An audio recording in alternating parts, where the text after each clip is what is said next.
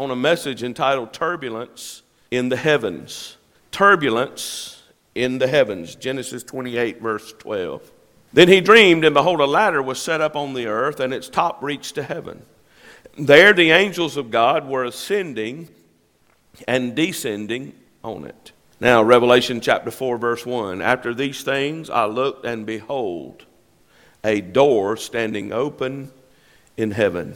And the first voice which I heard was like a trumpet speaking with me, saying, "Come up here, and I will show you things which must take place after this." Our theme scripture this year is from 1 Corinthians 16:9. For a great and effective door has opened to me, and there are many adversaries. Several weeks ago, I've been in a time of prayer, and in this time of fasting that we were doing, the Lord opened my eyes to see what I have titled an opening or a turbulence in the heavens.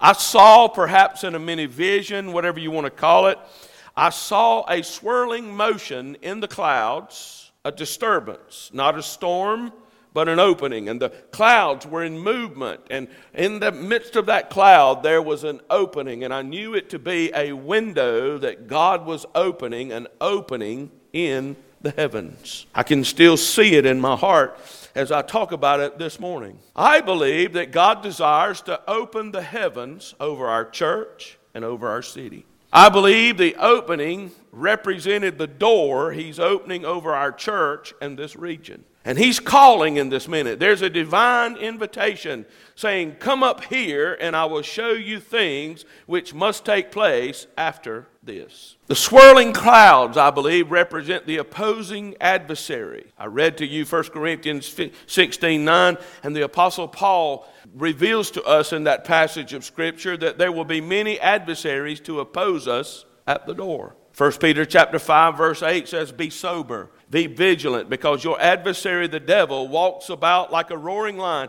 seeking whom he may devour." In John chapter 10, verse 7 through 10, then Jesus said to them again, "Most assuredly I say to you, I am the door of the sheep. All who ever came before me are thieves and robbers, but the sheep did not hear them. I am the door. If anyone enters by me, he will be saved and will go in and out and find pasture." And then he says this in John chapter 10, verse 10, "The thief does not come except to steal, to kill, and destroy. I am come that you may have life and that you may have it more abundantly." You will never have abundant life until the windows are opened over you. We are going to experience abundant life. We have to live under an open heaven. We often quote that verse in John 10:10 to describe the devil, but I want you to note the context. Notice where we engage the enemy. Verse 7 said, "I am the door." Verse 9, "I am the door." The battle is at the place of entrance. Why have we encountered such fierce warfare? Because we are at the very door of our breakthrough. The enemy comes to oppose us at the place of our breakthrough. What is this opening in the heavens? I believe it is an invitation to experience an outpouring of God's Spirit. It is an invitation to be seated with the Lord in heavenly places. We need an open heaven over our church, over our city, and over this region. In Revelation chapter 4, verse 1, John sees a door standing open in heaven.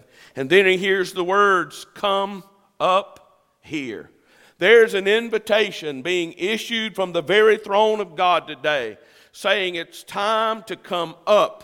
Come up. He's not saying to come down. He's saying come up to where I am. Sometimes we want to pull God down to our level. And today there's a move and we have to reshape God into our image. He has to be this or he has to be that. And we have to reshape him into our image in order to be comfortable with him. Listen, that's not scriptural. He's the God of gods, the King of kings, the Lord of lords. He's the sovereign of all the universe. Listen, we don't bring him down to our level. We come up to where he is. And there is a divine invitation saying, come on up a little higher, come up to the place where I'm at. Come and sit in heavenly places with Christ Jesus. Why does he invite us to come up? Because we need instruction. We need revelation to secure the door of our future. How do we overcome the enemy at the door? Well, in Genesis 28:12 it says, there are angels of God ascending and descending. We have allies in this battle. Angels are ministers who minister to the heirs of salvation. Terry Law writes in his book, Everyone's Guide to Angels, angelic visits always had a purpose, and they brought people closer to God and his plan for them. In Hebrews chapter 1, verse 14, let me read it from the New Living Translation. Therefore, angels are only servants, spirits sent to care for people who will inherit salvation.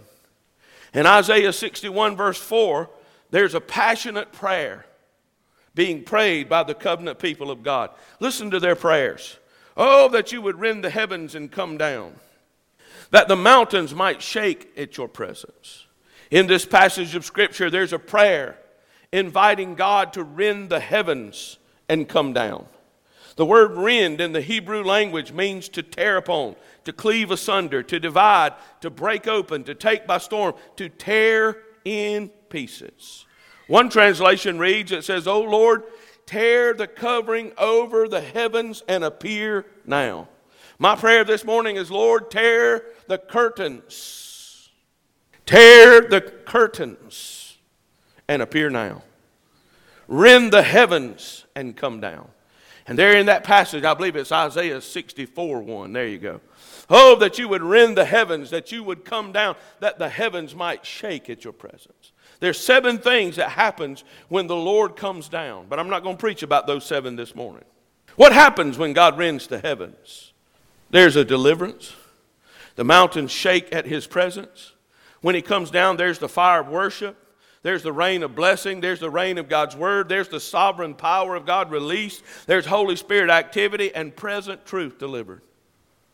Notice in the Old Testament passage that I read to you, there's a prayer for God to come down. But in our text in Revelation 4:1, there's an invitation to come up.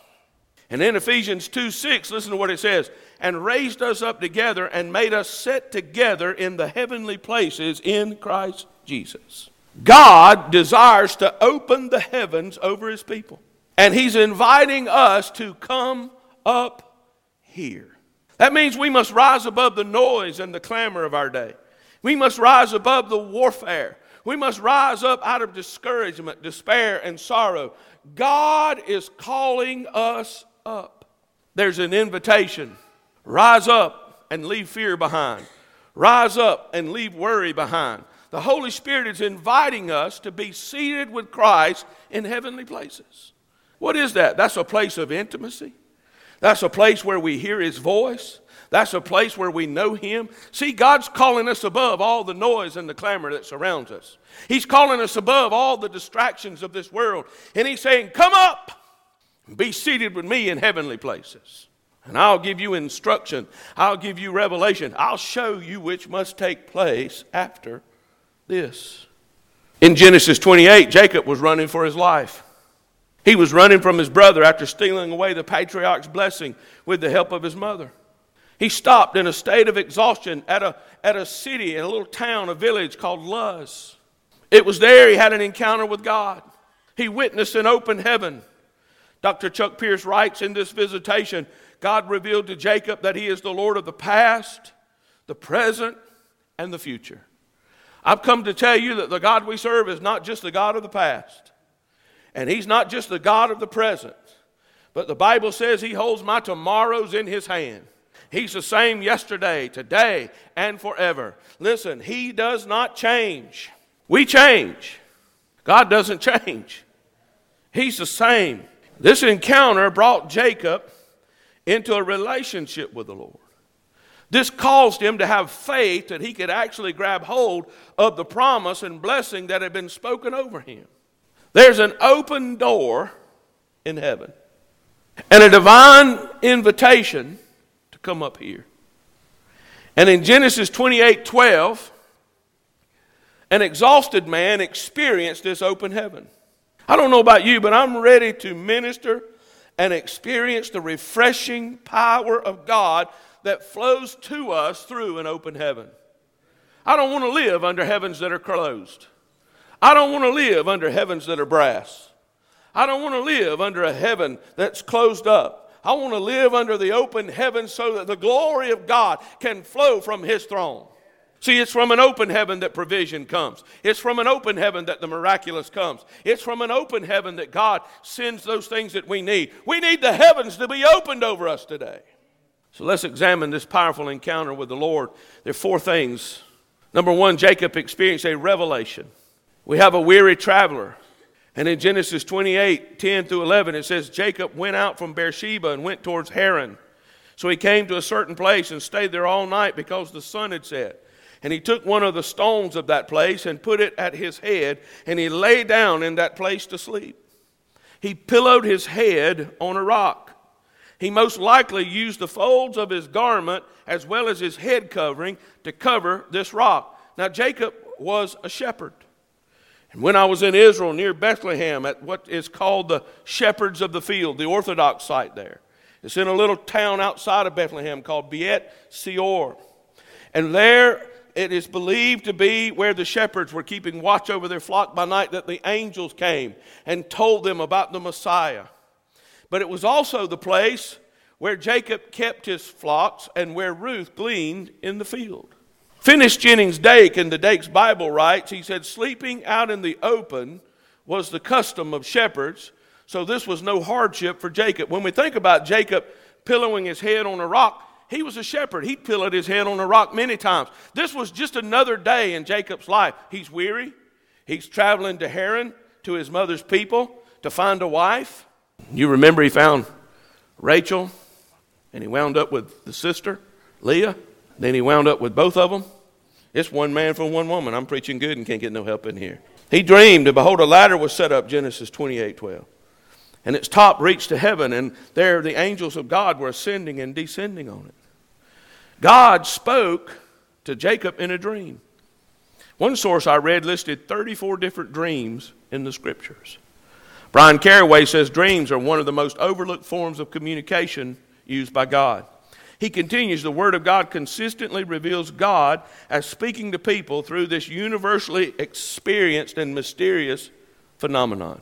Biblical dreams are given for the following reasons. Number 1, to warn global leaders of future events. Number 2, to provide revelation to His prophets. Number 3, to warn us against certain decisions. Number 4, to reveal His divine destiny for our lives. Number 5, to answer our recent petitions and prayers. God spoke to Jacob in a dream. Verses 12 and 13 of Genesis 28. Then he dreamed, and behold, a ladder was set up on the earth, and its top reached to heaven, and there the angels of God were ascending and descending on it. And behold, the Lord stood above it and said, I am the Lord God of Abraham your father, and the God of Isaac. The land on which you lie I will give to your descendants. Jacob witnessed an opening in the heavens. There was an opening in the heavens, a portal, an opening. Verse 12 says that this was a ladder. Now, some would interpret this as a stairway. Some say it was kind of like terraces. I don't know that it was just a ladder and the angels were, but I believe it was like terraces, and they were ascending and descending from this ladder. There was angelic activity. One sure sign of a visitation of God's Spirit will be testimonies of angelic activity. But notice, Jacob not only sees angelic activity, but the Lord who stood above this ladder. He identifies himself as the God of Abraham and Isaac. He's identifying himself as the covenant God of Jacob's fathers. He reveals himself as the God of the past, the God of the present, and the future. He opened the heavens and revealed himself to Jacob. The Spirit-Filled Life Bible Notes reads, it says, Jacob was the third generation to receive the promises of the Abrahamic covenant, not because he was righteous, but Jacob had probably never heard God's voice before, and the Lord identifies himself by his prior relationship with Abraham and Isaac. This was Jacob's introduction to God. Jacob had an encounter with God, and God later identifies himself as the God of Abraham, Isaac, and Jacob in Exodus 3:6 to Moses. See, God's a tri-generational God. God's promises span generations. See, we live in time and we think, well, God, where are you at? You didn't do what you said you were going to do. I'm just tired of waiting. We wait on God and we think, God, you're 4 days late. Where are you? Why didn't that promise come to pass? That pastor that gave me that word, he missed it. God's a tri-generational God. God reigns above time. God's not constrained by time. What seems like a long time to us is just a few seconds to God. And there are promises over ministries that sometimes will span generations. If we'll be faithful to God, like our previous forefathers were faithful to God in this church, then we'll inherit the promises that God made to them. There are probably promises over this ministry that we're not even aware of, but God watches over His word to perform it. And God says, if you'll be faithful to get the heavens opened over you, then I will fulfill those words that I spoke to your parents and your grandparents. The seeds planted in past generations are what we will reap. See, God does not confine His work to one generation. Remember, God's not constrained by time. Listen to His words in Hebrews 11:35-40. Others were tortured, not accepting deliverance, that they may obtain a better resurrection. Still others had trials of mockings and scourgings, yes, and of chains and imprisonment. They were stoned, they were sawn in two, were tempted, were slain with the sword. They wandered about in sheepskins and goatskins, being destitute, afflicted, tormented, of whom the world was not worthy. They wandered in deserts and mountains, in dens and caves of the earth. This is the hall of faith. These were the people who had faith. And God says this in verse 38. And having all these, having obtained a good testimony through faith, did not receive the promise. But look at verse 40. God having provided something better for us, that they should not be made perfect apart from us. We received the promise. Hallelujah. They walked through the hardships and the difficulties and paid the price and paved the road. And now we that come behind, we can inherit the promise. But see, we're so focused on ourselves many times, we don't see that we're supposed to be preparing the way for the next generation. What God is doing is not about us. It's about those who will follow us. Hallelujah. God opened the heavens to renew His covenant promises and reveal Himself. Jacob experienced a revelation. But then secondly, Jacob experiences a realization. He revealed Himself as the God of Abraham and Isaac. And in verses 13-15 of Genesis 28, He makes the following promises. And behold, the Lord stood above it and said, I'm the Lord God of Abraham your father, the God of Isaac, the land on which you lie, I will give to you and your descendants. Also your descendants shall be as the dust of the earth. You shall spread abroad to the west and the east, to the north and to the south, and in you and in your seed all the families of the earth shall be blessed. Behold, I'm with you and will keep you wherever you go, and will bring you back to this land, for I will not leave you until I have done what I have spoken to you. In verse 16 it said, Jacob awoke from his sleep and said, surely the Lord is in this place, and I did not know it. How often have we been in God's presence and didn't realize it until it was too late? We were exhausted. We were distracted. He didn't come in the way we expected. See, there's a fresh wind of the Spirit that's been blowing in our church. But I must caution you not to miss this moment. Read through the Scriptures. The people of God always fight what God's doing. You send a prophet, they'll stone him. I'm preaching good, can't get no help in here. And they fight it. We miss it. Because it's not packaged in the way that it's been packaged in the past. It don't look the way we thought it ought to look. See, we get a word from God, we get a promise from God. The first thing we do is try to figure out how God's going to do it. If you can figure it out, it's got nothing to do with God. I was talking to my wife the other day, and I said, I'm going to lay out a scenario of what I think is going to happen. And as I thought about it, I said, I'm not even going to bother, because if I can figure it out, God's not in it. Come on, somebody. Jacob said, surely the Lord was in this place, and I did not know it. Several months ago, the Lord spoke to us about a visitation of His Spirit. And He said the way we responded to this visitation would determine our future. Listen, God doesn't come and visit us because He's lonely and He just wants us to feel better. Well, I'm just going to go down there and give my people some goosebumps today. And they'll feel better. They'll be better able to cope with the things that come against them next week. That's not the purpose of visitation. Now listen, God's concerned about you. He's concerned about the way you feel. He's concerned about what you're going to face next week. And He loves you enough to give you the Holy Spirit to empower you and enable you to overcome anything the enemy brings against you.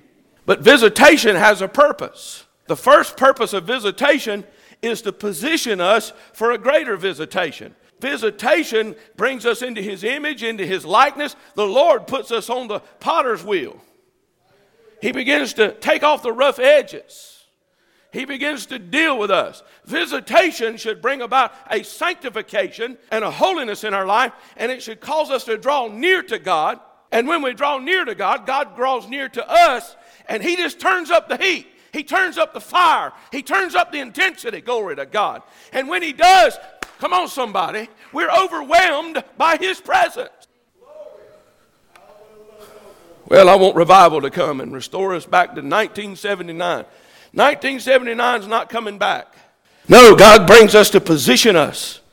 He says, I long to pour out my Spirit. I long to minister to you. I long to draw you into my love. I long to draw you out of your place of apathy. I long to draw you out of your place of lethargical place that you find yourself in. I long to draw you out of that discouragement and that hopelessness that has come against you. I long to draw you out of that long-term fear, spiritual warfare that you've engaged in. And I want to draw you up into my presence, because in my presence is everything that you need.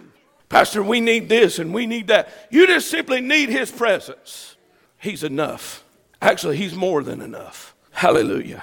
Somebody ought to give God praise. The Bible says in John 1, 10 and 11, He was in the world and the world was made through Him, and the world did not know Him.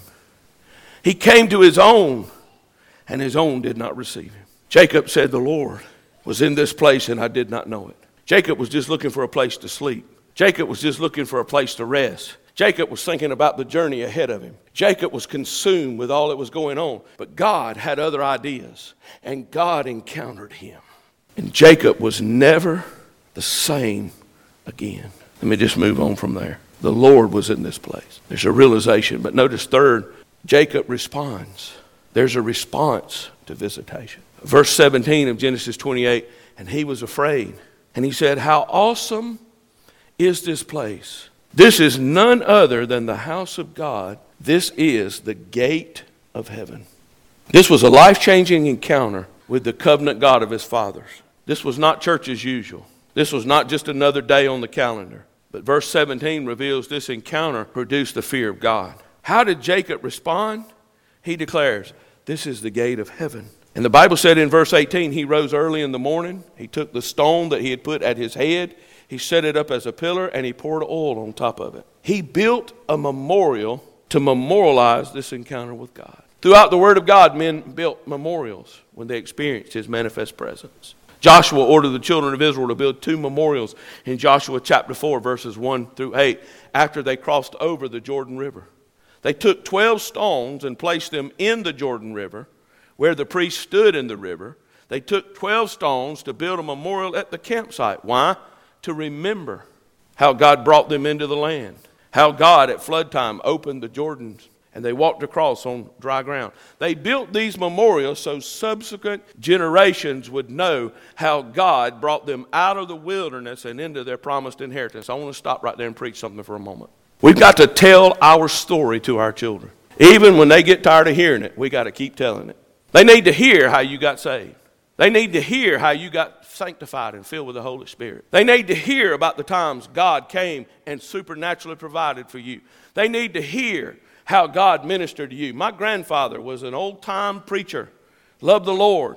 The way he knew he was called to preach, he was down on a ball field on Evergreen Street in Anderson, on the Mill Village there. And a hand from heaven come down and touched him. And he knew that was the call of God on his life to preach the gospel. My mother told me about the man that years later would become our pastor. Said he was a sinner. He's walking down the street one day and said my saintly old godly grandfather was on the porch. And he looked down there and he told my mother, said he's got a call on his life. He'll preach the gospel one day. See, those things encourage you. Tells you that God spoke to your foreparents. And it shows you that you're carrying a legacy from them. And your children need to hear and know the testimony of God's grace. We need to build some memorials. Let me tell you about this church right here. 1950, they built this church. I don't think they had any millionaires in that day in this church. They built this building, and most of them worked in the cotton mill. They didn't make great money. They were blue-collar laborers that worked in a mill. And they built this church. And there was prayer went on in this building. From the day they started putting the roof on it, they started praying in this house. And there are articles in the newspaper that tell how they paid this building off in record time. They did that without great big donations coming in. They did that by God's people being faithful and giving into the vision that God had for them. What a heritage we have. What a heritage we have. We've got to tell the stories, Build a memorial. How many of you have testimonies you can share? Raise your hand. Sure you do. Tell them to your children. Tell them to your grandchildren. Let me tell you how God gave me my first job. Let me tell you how God provided for us when we didn't have enough. Do you see all that we have now? There was a time when we didn't have that. But we've been faithful, and God's blessed us. Hallelujah. The Lord was in this place, and I didn't recognize him. I just came here to sleep. I just came here on another day. I just came here on my way somewhere else. But God intersected my way, and the heavens opened over me. Can I finish this? And he changed the name from Luz to Bethel. The word Beth means house, dwelling. The word El is for El Shaddai, it's the name of God. It means the house of God. A place where I'm just going to stop over of no significance and no importance. God showed up in that place. And the name of it changed to Bethel. And listen, even today we talk about Bethel, the house of God. Glory.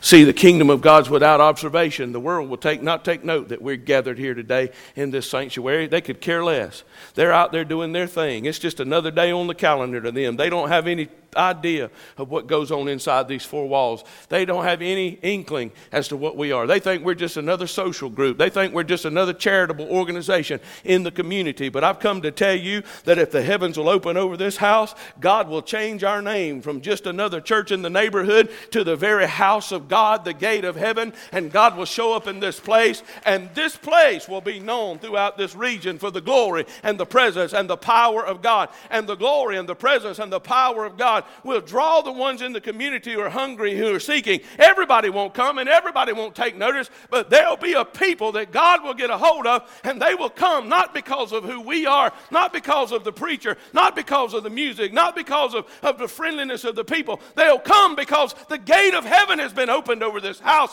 and the glory of God is in this place, and it is a Bethel. Hallelujah. Throughout Scripture, God changes names. Everywhere God comes and encounters people, their names change. Abram means exalted father. But God came and visited with him and said, from now on, your name's going to be called Abraham. Now, I want you to think about that. Abram is barren. He and his wife, Sarah. And God says, from now on, you'll be Abraham. Your name is the father of a multitude. Glory. Now, think about it. Think about what Abram's thinking about. I'm old. Ain't going to be no more babies at my house. And God shows up and says, I'm going to name you Abraham, father of a multitude. It was a medical miracle. Then there's Jacob. See, Jacob's name means trickster. He lives by the tricks. He lives by the sleight of hand. But God comes and wrestles with him one night and says, your name will no longer be Jacob, but your name will be Israel, Prince of God. In 1 Samuel chapter 5, verse 20, David renamed the valley of Rephaim to Baal Perazim, the master of breakthrough. Luz became Bethel because the heavens opened over it. Why does God change the name? Because God is dealing with your identity. Your identity. Names in the Bible mean something. They're important. I pastored a lot of different cultures when I was in Maryland, and especially the Nigerians. But their names mean something. I had a little boy from India. His name was Abhishek. It means anointed. They understood the purpose of names. When God puts a name on you, it deals with your destiny. It deals with a changing season. Remember Gideon in the cave, hiding? And God says, thou mighty man of valor. He starts looking around. Who are you talking to? I'm hiding from the enemy. God speaks to our destiny. He speaks to our identity. Let me just finish this real quick. The results of Jacob's visitation. Notice the changes that took place in this visitation. He realizes that God is his provider. Verses 20 and 21. He made a vow saying, if God will be with me and keep me in this way I'm going, and give me bread to eat and clothing to put on, so that I come back to my father's house in peace, then the Lord shall be my God. And in verse 22, he made a vow to give back 1/10 of everything that God would give to him. He had an encounter with God, and the first thing it does, it affects his wallet, his pocketbook. It affects that. You want to know what a sure sign of revival is? When people get liberal in their giving. When people get liberal in their prayer life. When people get liberal in their worship. You say, Pastor, how do we get the heavens open? I'll tell you how we do it. We pray, we fast, we worship, and we give. And really all four of those are elements of worship. Prayer is worship. Fasting is worship. Praise and worship is a part of worship. And giving is worship. I don't know about you, but I want the heavens to be open over my life, over my family, And I want the heavens to be opened over this church. Amen? Stand with me.